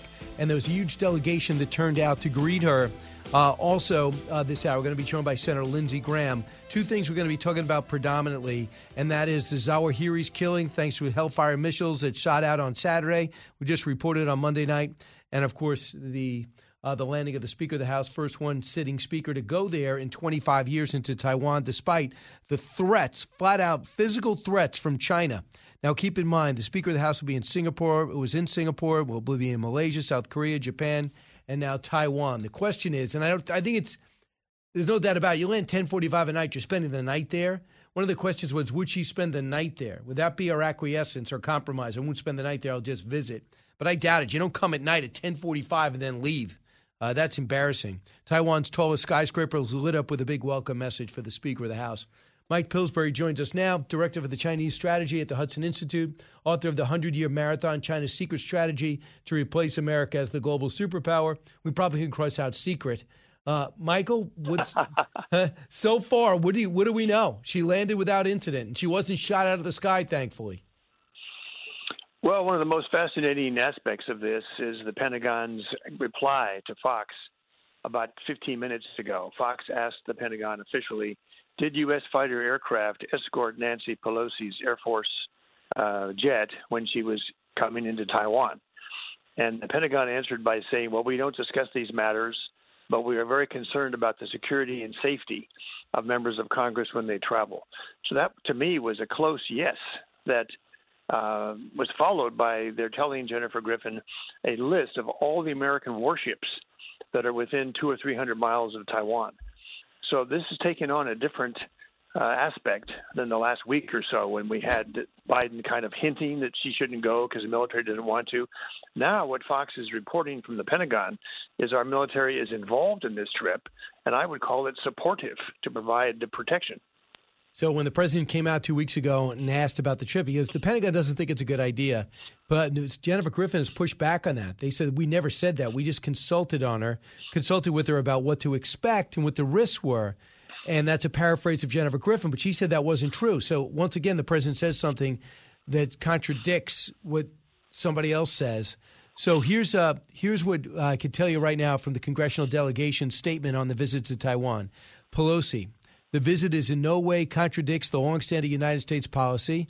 America's solidarity with the people of Taiwan is more important today than ever, and our discussions with Taiwan leadership will focus on reaffirming our support for our partner and on promoting our shared interest, including advancing a free and open Indo-Pacific region. Now, does anything she say fly in the fact that China says Taiwan is part of China? She's trying to stick up for the old policy, the one China policy, as interpreted by our side, that it's okay for a congressional delegation to visit because Taiwan doesn't really belong to China. Otherwise, Nancy and her team would need visas from Beijing. They're going to Chinese territory, according to the Chinese interpretation. So if you fly in on an Air Force passenger jet and you have some protection implied from the Pentagon, I wonder where this Air Force aircraft is going to park tonight. The old approach, Brian, was the Air Force would drop off the congressional delegation in Taipei. Then they would fly to Okinawa for a couple nights so they would avoid giving the appearance that the plane actually would stay there. Because, again, from Beijing's point of view, this is Chinese territory. Nancy Pelosi's visiting without a visa. That's the heart of the one China policy. Who owns Taiwan? Beijing's very clear. We own Taiwan. The U.S. has never said that we agree with that. The U.S. keeps saying we acknowledge it, we don't challenge it, these kind of vague answers. So the question remains, from Taiwan's point of view, they own Taiwan. They are the government of the island, and they have a flag, they have armed forces. They want to be treated that way. So we'll be watching in the next few hours. Will Nancy Pelosi and her delegation act as though Taiwan is a real country? Will they use the proper titles? President Tsai, for example. Will they enter into government office buildings? The palace of the president is called the Governor General's office from the old Japanese days. Will Nancy and her delegation not accept Chinese claims of sovereignty over Taiwan Island? That's the core issue of this trip. Right, and maybe China will somehow have a military response to Taiwan directly, maybe to some of those islands that are next to the Big Island. That's one way people said that an invasion could take place. So China has warned in the past, over the past few days, resolute and strong measures. What other things could they do? Could they prevent her from leaving? Could they prevent a plane, if the plane does leave and go to Okinawa and come back to pick her up, could they prevent that plane from coming in? There's a wide range of options that Xi Jinping has to look at. One is trade and economics, just punishing the Taiwan economy. Taiwan is very heavily invested in the mainland China, just like we are. Taiwan has enormous factories in the mainland. It's got a huge set of exports that go to China, including chips. So Beijing could do some kind of economic boycott or punishment. They could also do something in the cyber area. They've already reportedly been making trouble on Taiwan's government website. So the military options remind me of how people can get out of control in this kind of emotional atmosphere. As you know, back in 2001, there's a Chinese fighter pilot named Wang Wei, who's a big hero in China now. He danced his fighter aircraft right in front of one of our EP-3 recon aircrafts. It was damaged, had to make an emergency landing. Wang Wei, the hot dog pilot, was killed. Now, that seems to be his own initiative. He's just trying to show what a great patriot he is. So a Chinese ship captain or jet fighter pilot, somebody in the next 24 hours thinking he's a great patriot, could also cause a major international incident. Very interesting. I do remember that the first few months of the Bush administration that took place. So there's a sense that on April Fool's Day, April 1st, 2001. Besides that, you don't remember much. Mike Pillsbury, our guest, he wrote the book, The 100-Year Marathon, China's Secret Strategy to Replace America. But, you know, I was talking to a military expert today. He said the State Department is micromanaging what weapons Taiwan is getting that they should be receiving in order to defend their island nation. So the Pentagon and State Department are at loggerheads because the State Department worried about upsetting China, where the Pentagon is more concerned about defending Taiwan.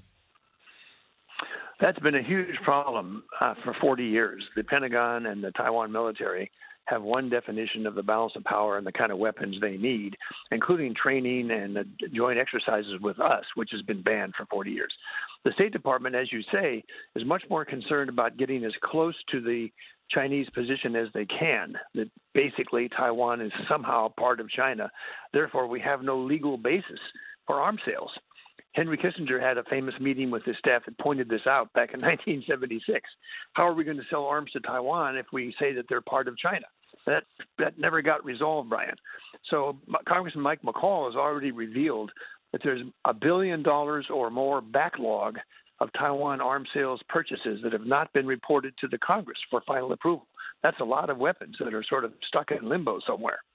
I like this statement from Marco Rubio yesterday on the series of events leading up to by the way, we're just confirming for people just tuning in 30 minutes ago, the Speaker of the House touched down in Taipei, the capital of Taiwan.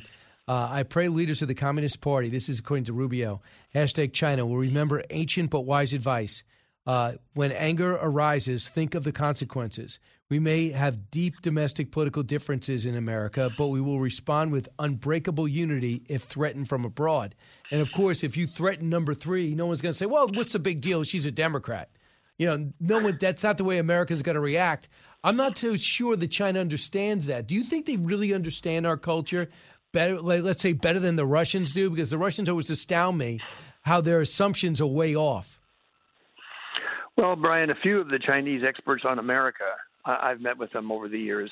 They have PhDs from Berkeley or George Washington University. They speak fluent English. That small group understands America only too well. But the top leaders, including Xi Jinping himself, really have no foreign language. They don't visit foreign countries very much. So they tend to respond in terms of ancient Chinese conflicts.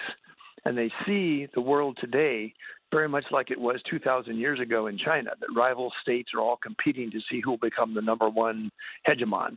That's how they view this kind of test by the Americans, that they assume that Biden sent Nancy Pelosi, which I think is totally false.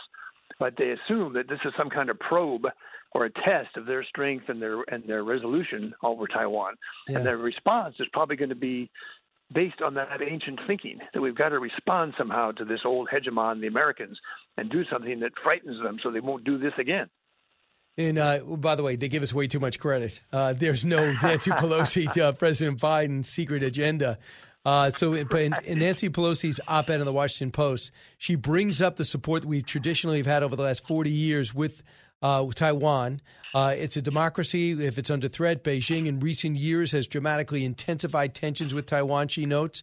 And she goes on to mention China's actions in Hong Kong, Tibet, and genocide against the Uyghurs. So none of those statements show any type of backward steps. Even though she didn't answer anybody's question when asked, will you visit? She is actually being quite direct in what we've seen so far. Well, I think she's very cleverly taking away an election issue for the midterms. That for the last couple of years, the impression has been built up that Republicans are tough on China. They don't want China to steal our stuff and steal our jobs, coerce all their neighbors, claim the South China Sea is theirs. And the Democrats look pretty weak. A lot of Democrats are involved with investments and money. You know this only too well from China. So that was a really big plus for Republicans going in the midterms. If Nancy Pelosi succeeds in looking like a hardliner against China, she takes away some of that Republican magic that we're the only party that can deal with a rising threat from China. I accept that analysis, but upon further review, it's just not true. Yet the President of the United States does not want her to go. The Pentagon, according to reports, did not want her to go. And there was a lot of people on the left, like Thomas Friedman, I consider him a left-wing columnist, urging her not to go. So I saw that column. Yeah. Amazing. It was, because he says it all relates to the Ukraine. That he says the Chinese have been cooperative in not cooperating severely with the Russians by not allowing them to have drones or weapons. But they are buying their oil, and they said they'll do anything they need to get it done. So that's one thing is clear. Well, and whether Nancy Pelosi reverses herself is very, very important. She refused to cooperate with Kevin McCarthy a couple of years ago to form a bipartisan task force on China. So Kevin McCarthy did it with only Republicans, came out with about 70 excellent recommendations. The Democrats were forbidden from working with that Republican task force. Now they're going to ask Nancy again, how about a bipartisan task force that we asked before? If she's affected by this trip in a positive way, in my view, she will say yes to Kevin McCarthy. Let's have a bipartisan House task force on China. But we just don't know until she gets back. Gotcha. Michael Pillsbury, thanks for your instant analysis. We're following events. So far, the cameras are down. We don't know if the plane stayed on the tarmac. But we know the delegation, the Democratic delegation, is now out, and they're in whatever facility that they wanted to be into. But they got a big welcome. The biggest skyscraper in Taiwan lit up with a welcome sign and a big delegation on the tarmac to greet him. I'm sure China is not happy in the mainland, 100 miles offshore. Michael, thank you. Thanks, Brian. This is Chinese territory. That's their view. I know. It's great talking to you over I think twice in 12 hours. So we've set a record. Had you last night with Laura. Thanks so much. Meanwhile, when we come back, I'll take your calls, get your take, 1-866-408-7669. Senator Lindsey Graham will join us, too, at the bottom of the hour. But next is all about you. Giving you everything you need to know. You're with Brian Kilmeade.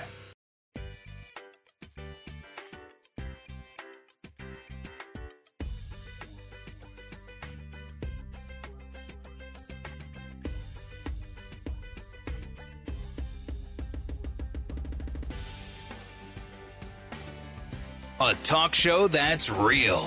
This is the Brian Kilmeade Show. It's been 3 days now since a Chinese official publicly threatened to murder Speaker Pelosi. Where is the president coming out to respond to, at the very least, say, don't do that? Well, first, we've talked.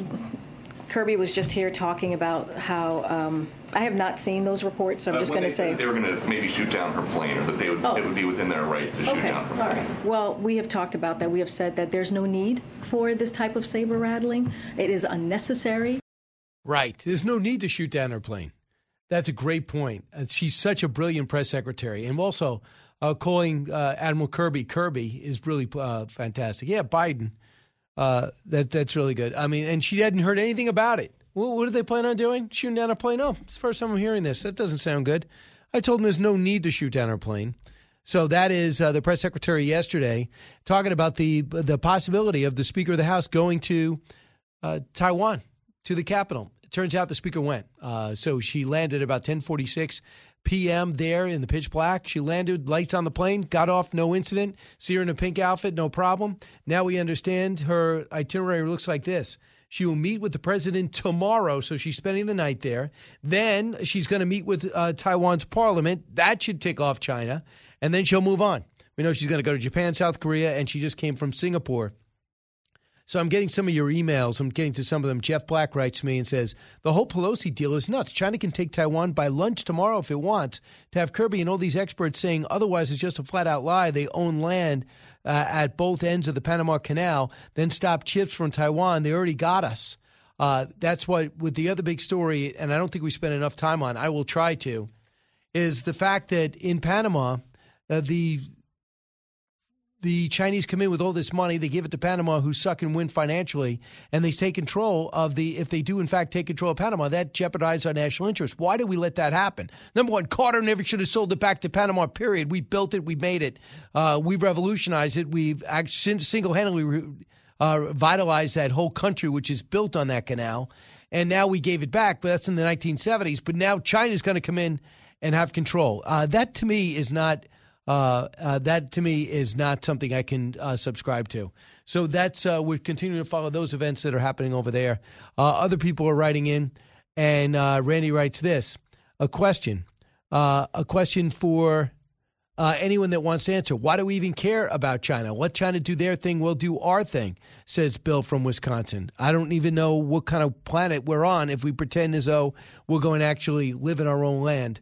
And that's what people are saying. So the Pelosi thing is happening. The warnings did not happen. For the first time in my lifetime, I'm seeing a party, the same party in power, divided about something that has such international consequences as this.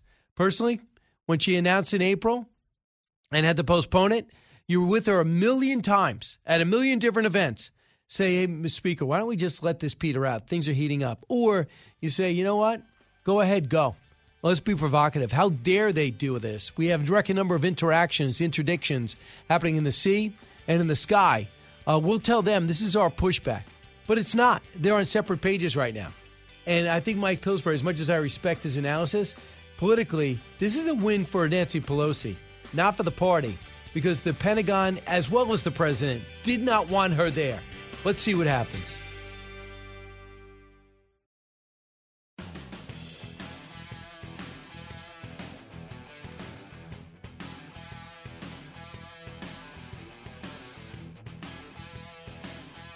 A radio show like no other. It's Brian Kilmeade.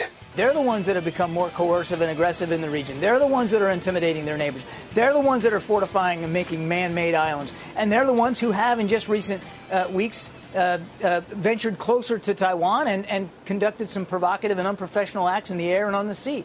We recognize that. What we're saying is there's no reason for them to behave in that way because there's no threat from the United States. We haven't changed anything about our one China policy. Yeah, well, we'll see. They don't seem to be getting that message. So in case you don't know, just about 50 minutes ago, the Speaker of the House landed in Taipei, China, at 10:45 at night. There was a huge delegation on the tarmac. It was clear it was her. She's wearing pink right in the middle.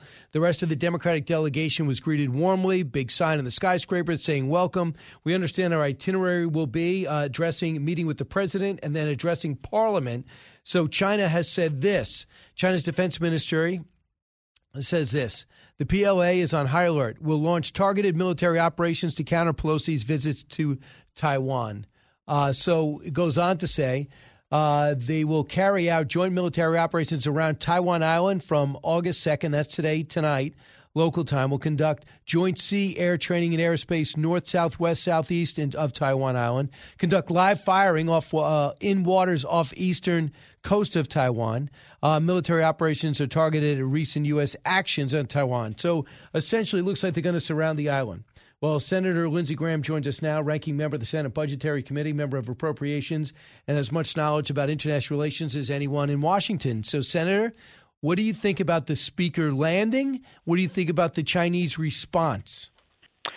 Good that she went. The Chinese Communist Party are a bunch of bullies, and they're trying to shake America's resolve when it comes to supporting a democracy in Taiwan. The Speaker did the right thing, and all this bluster will be in the column of bluster. There'll be no real action against Taiwan. However, if the Chinese see us abandoning Ukraine, and Putin's still standing after he invades Ukraine and actually successful, I think it's almost certain they will invade. Right. But this response to Pelosi is domestic politics inside of China. I've never seen military operations that surround a whole island 100 miles from mainland China. That's going to be some sensationalistic operations. You've seen war games before. You've seen drills. That's going to be something to see. Yeah, I mean, what they're trying to do through the videos and this action is to basically demonstrate their ability to surround the island. Well, it is an island, so it can be surrounded. But what people have to understand is there are 25 million people plus in Taiwan who are ready to fight for their freedom if necessary. This is not a change in Chinese policy by her visit. This is just reinforcing a relationship between two democracies. So it's one thing to do military exercises. It's another thing to go into a country and try to take freedom away from those who have experienced it. It's not going so well for Russia in Ukraine, and if you think Ukraine has been hard for Russia, Taiwan would be a nightmare for China. Well, a couple of things. What about Pelosi essentially meeting with this government? They looked at it as the government of Taiwan is really mainland China, President Xi. Pelosi saying, no, I'm meeting with the president, female, and I'm going to meet with Parliament, acknowledging this democracy. And she also, in her statement, in her column, brought up the Uyghur torture and we were talking about the Uyghurs and what they do with Tibet. So your reaction to those statements, because this is the Speaker doing her own foreign policy. Where's the White House on this? Well, she's doing what the president should be doing. She's taking a bold stand against China. So our policy is not to support independence by Taiwan, but to recognize it as a democracy and to have a relationship with Taiwan. But should we arm them? Well, yeah, we sell them weapons. I know, but we don't have enough. We don't have the right defensive weapons. By all military experts say they don't have enough. They've got 63 F-16s in the queue here. But, yeah, we should do more militarily. We should help them more. But their military is U.S.-based in terms of weapons. So she's going to the parliament to recognize the democracy called Taiwan. This is a great thing. But Biden is just sent every wrong signal you could send. I want to congratulate them on the strike against Zawahiri, but this should be a 5-alarm fire for the entire system in the United States. You had the leader of Al-Qaeda, who's been on the FBI's most wanted list for years, on the balcony of a home owned by the Minister of Interior and the Taliban government. If this is not a brazen sign that Al-Qaeda is back in the game in Afghanistan working with the Taliban, I don't know what would be. But back to Taiwan. The statement by President Biden where he urged her not to go, or our military said you shouldn't go, was dumber than dirt, and it really did create a problem that was unnecessary. No kidding. And now we understand Jennifer Griffin says the Pentagon never said that. The Pentagon says they're anxious to brief her, but the Pentagon. But the president did. Yeah, I asked Austin point blank, did you tell her not to go? Well, we gave her our advice, but we can't control her. He didn't deny that. So I don't know what's going on, but I know this. I know the president of the United States basically urged the Speaker of the House not to visit an ally called Taiwan at a crucial time in their nation. And our relationship with them and our stance against China. It was a really dumb thing to say. And Speaker Pelosi, to her credit, we disagree on most things, to her credit, she went and did the right thing. The right thing is for Americans to show up in Taiwan and show support for Taiwan. But we do look like the Keystone Cops. I mean, this is the same party. We have to get together on... That's a step up to be the Keystone Cops. Right. Listen, I think that's an insult to Keystone Cops. Biden foreign policy is just beyond in disarray. Okay, we're talking about giving the Ayatollah, who's a religious Nazi, $50 billion to further dismember the Mideast. They want to deal with the Iranian regime over their nuclear program, the Biden administration. They'll crawl through glass to get it. This statement about Taiwan really sets us back, and thank God the Speaker is trying to fix the problem that Biden created.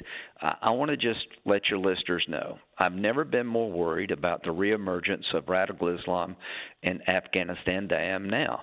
So how did this happen? How could the leader of Al-Qaeda on the most wanted list for years, if not decades, show up in Kabul to the point that he could be on a balcony of a home by the Minister of Interior, and Taliban and Al-Qaeda not working with each other? The UN said a couple of weeks ago there are 10 to 15,000 international terrorists inside of Afghanistan. So this is a breeding ground for radical Islam, just like it was before 9/11, and we have a broken border. So the next guy to take over from Zawahiri, it's got to prove himself on the streets of radical Islam. How do you do that? You outdo the people that you're taking over from. You hit America. So I'm telling the Biden administration right now that all the signals I see coming out of Afghanistan is a building attack against the American homeland. Right. But here's the president. He feels differently. Cut 17. When I ended our military mission in Afghanistan almost a year ago, I made the decision that after 20 years of war, the United States no longer needed thousands of boots on the ground in Afghanistan to protect America from terrorists who seek to do us harm. And I made a promise to the American people that we continue to conduct effective counterterrorism operations in Afghanistan and beyond. We've done just that. So he says over-the-horizon worked. It's a good thing we left. Well, number one, he said there was no Al-Qaeda present when we left. That's one of the reasons we're leaving. Mission accomplished. We destroyed Al-Qaeda in Afghanistan. The UN suggests that 10 to 15,000 international terrorists are flocking to Afghanistan, not Lindsey Graham, the UN. So what does this strike tell you? It tells you that Zawahiri, the leader of Al-Qaeda, is with us no longer, but he was so brazen in his relationship with Taliban that he was staying in the house of the Minister of Interior. So if President Biden doesn't understand, this is the strongest signal yet that al-Qaeda is alive and well inside of Afghanistan. Is incredibly dangerous. My biggest fear is coming true, that we'd pull the plug on Afghanistan, it would fall into the Taliban hands, and before you know it, international terrorists will reemerge in Afghanistan like before 9/11. There are training camps all over the country.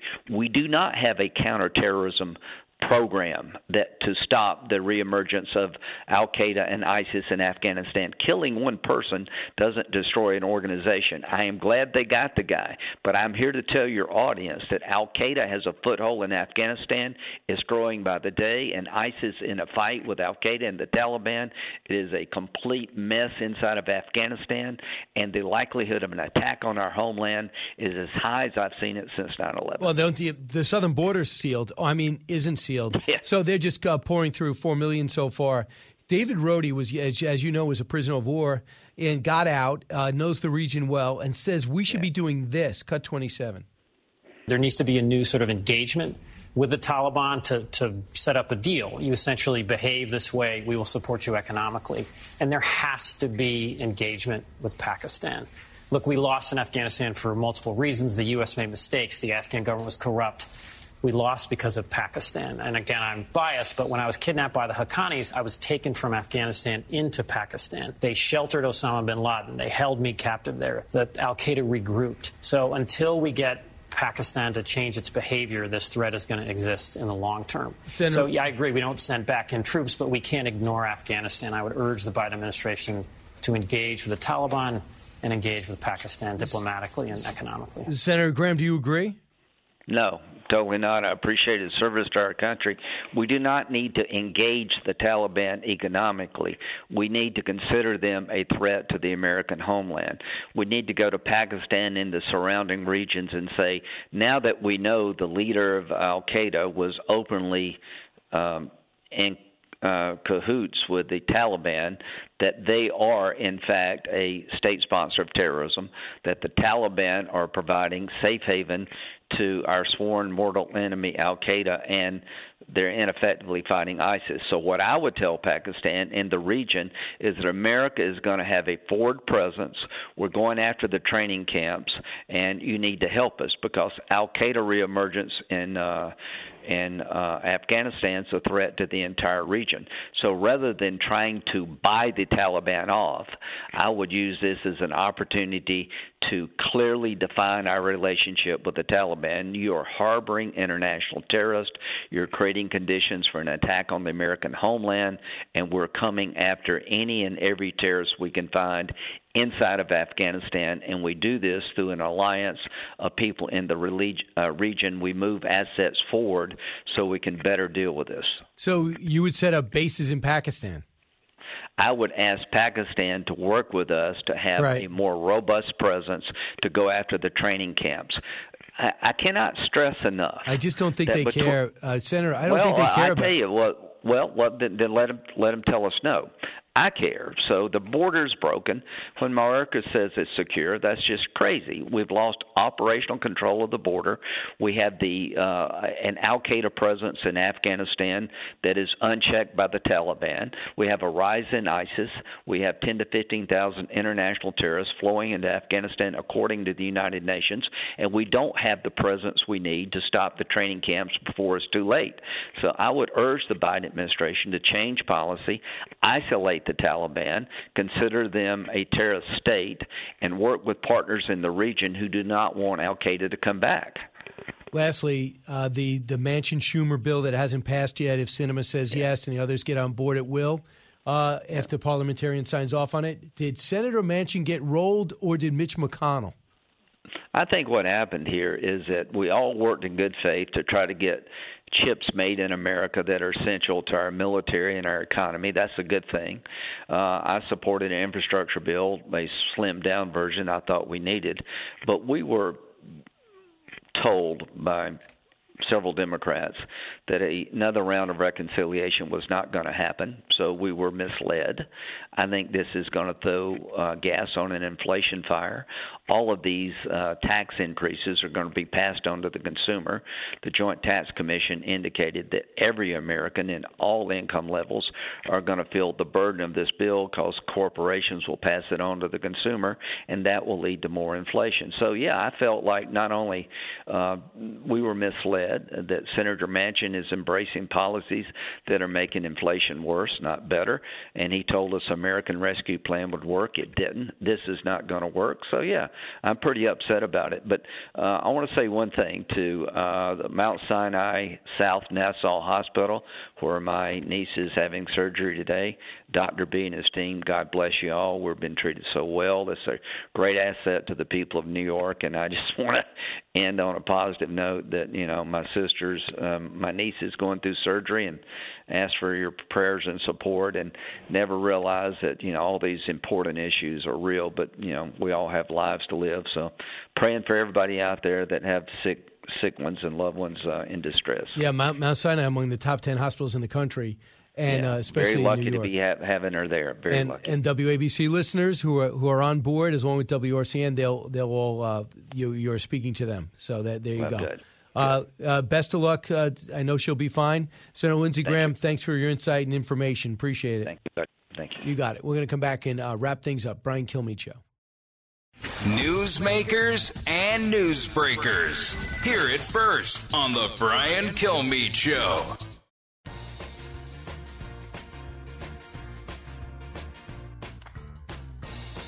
The more you listen, the more you'll know. It's Brian Kilmeade. I always wanted to do something I could for my country, and this is all about my country. It's not about my politics or someone else's politics or my friends on the Republican side or my friends on the Democrat side or whoever's upset with me. It had nothing to do about any of us. This is about what can we do for the country. And right now, inflation is the greatest threat that we have. It's hurting every West Virginian, I can assure you, at the gas pump, at the food store, and their energy bills, and just their daily lives. And if we have a chance, and I've said this all along, if I ever had a chance to have an energy policy that was balanced, and we can basically make sure we're producing more energy for what we have rather than going around the world asking other people to produce for us, shouldn't we do that? So right now, Joe Manchin's on with Harris Faulkner, just saying there's no tax increases in this bill and that the inflation will be less. You just heard him. But there's nobody who sees how this is inflation reduction bill, inflation will be less. He says it'll have an impact on inflation. They say in 9 years it could go down 0.03%. These are the people that do it for a living. Then the senator just said, well, the people on the nonpartisan committee that looked at this, it says it's going to raise taxes on people that make under $200,000 by $16.7 billion, and people that make over to the tune of $14.2 billion. He says, well, that was only done by the Republican side of the nonpartisan committee. I don't even understand that definition. Sooner or later, the numbers are going to tell the entire story. But one thing I thought was very telling, that when Brett asked Senator Manchin, who I think is well-meaning, might be naive in that, when he said, when you signed off on the $1.9 trillion rescue package, you said it wasn't going to hurt the economy. It ended up hurting the economy and leading to inflation. Inflation says, well, I don't want to make that mistake again. We all don't want you to make that mistake again. But the fear is you did. Hey, I want a chance to meet you in person. Go to BrianKilmeade.com. Click on some of my live events. They'll be carried on Fox Nation, some of them. August 27th, right in Newark, New Jersey. Then The Egg in Albany, New York. And then over in November, 2 dates. One in Brandon, Mississippi, and then one in Tulsa, Oklahoma. I'll see you all there. Brian Kilmeade Show. Keep it here. We'll follow all the breaking stories, and there's a lot of them.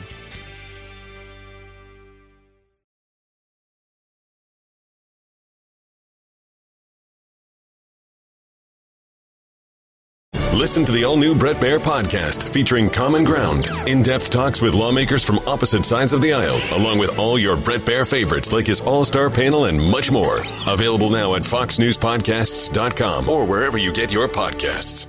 Listen to the show ad-free on Fox News Podcast Plus, on Apple Podcast, Amazon Music with your Prime membership, or subscribe wherever you get your podcasts.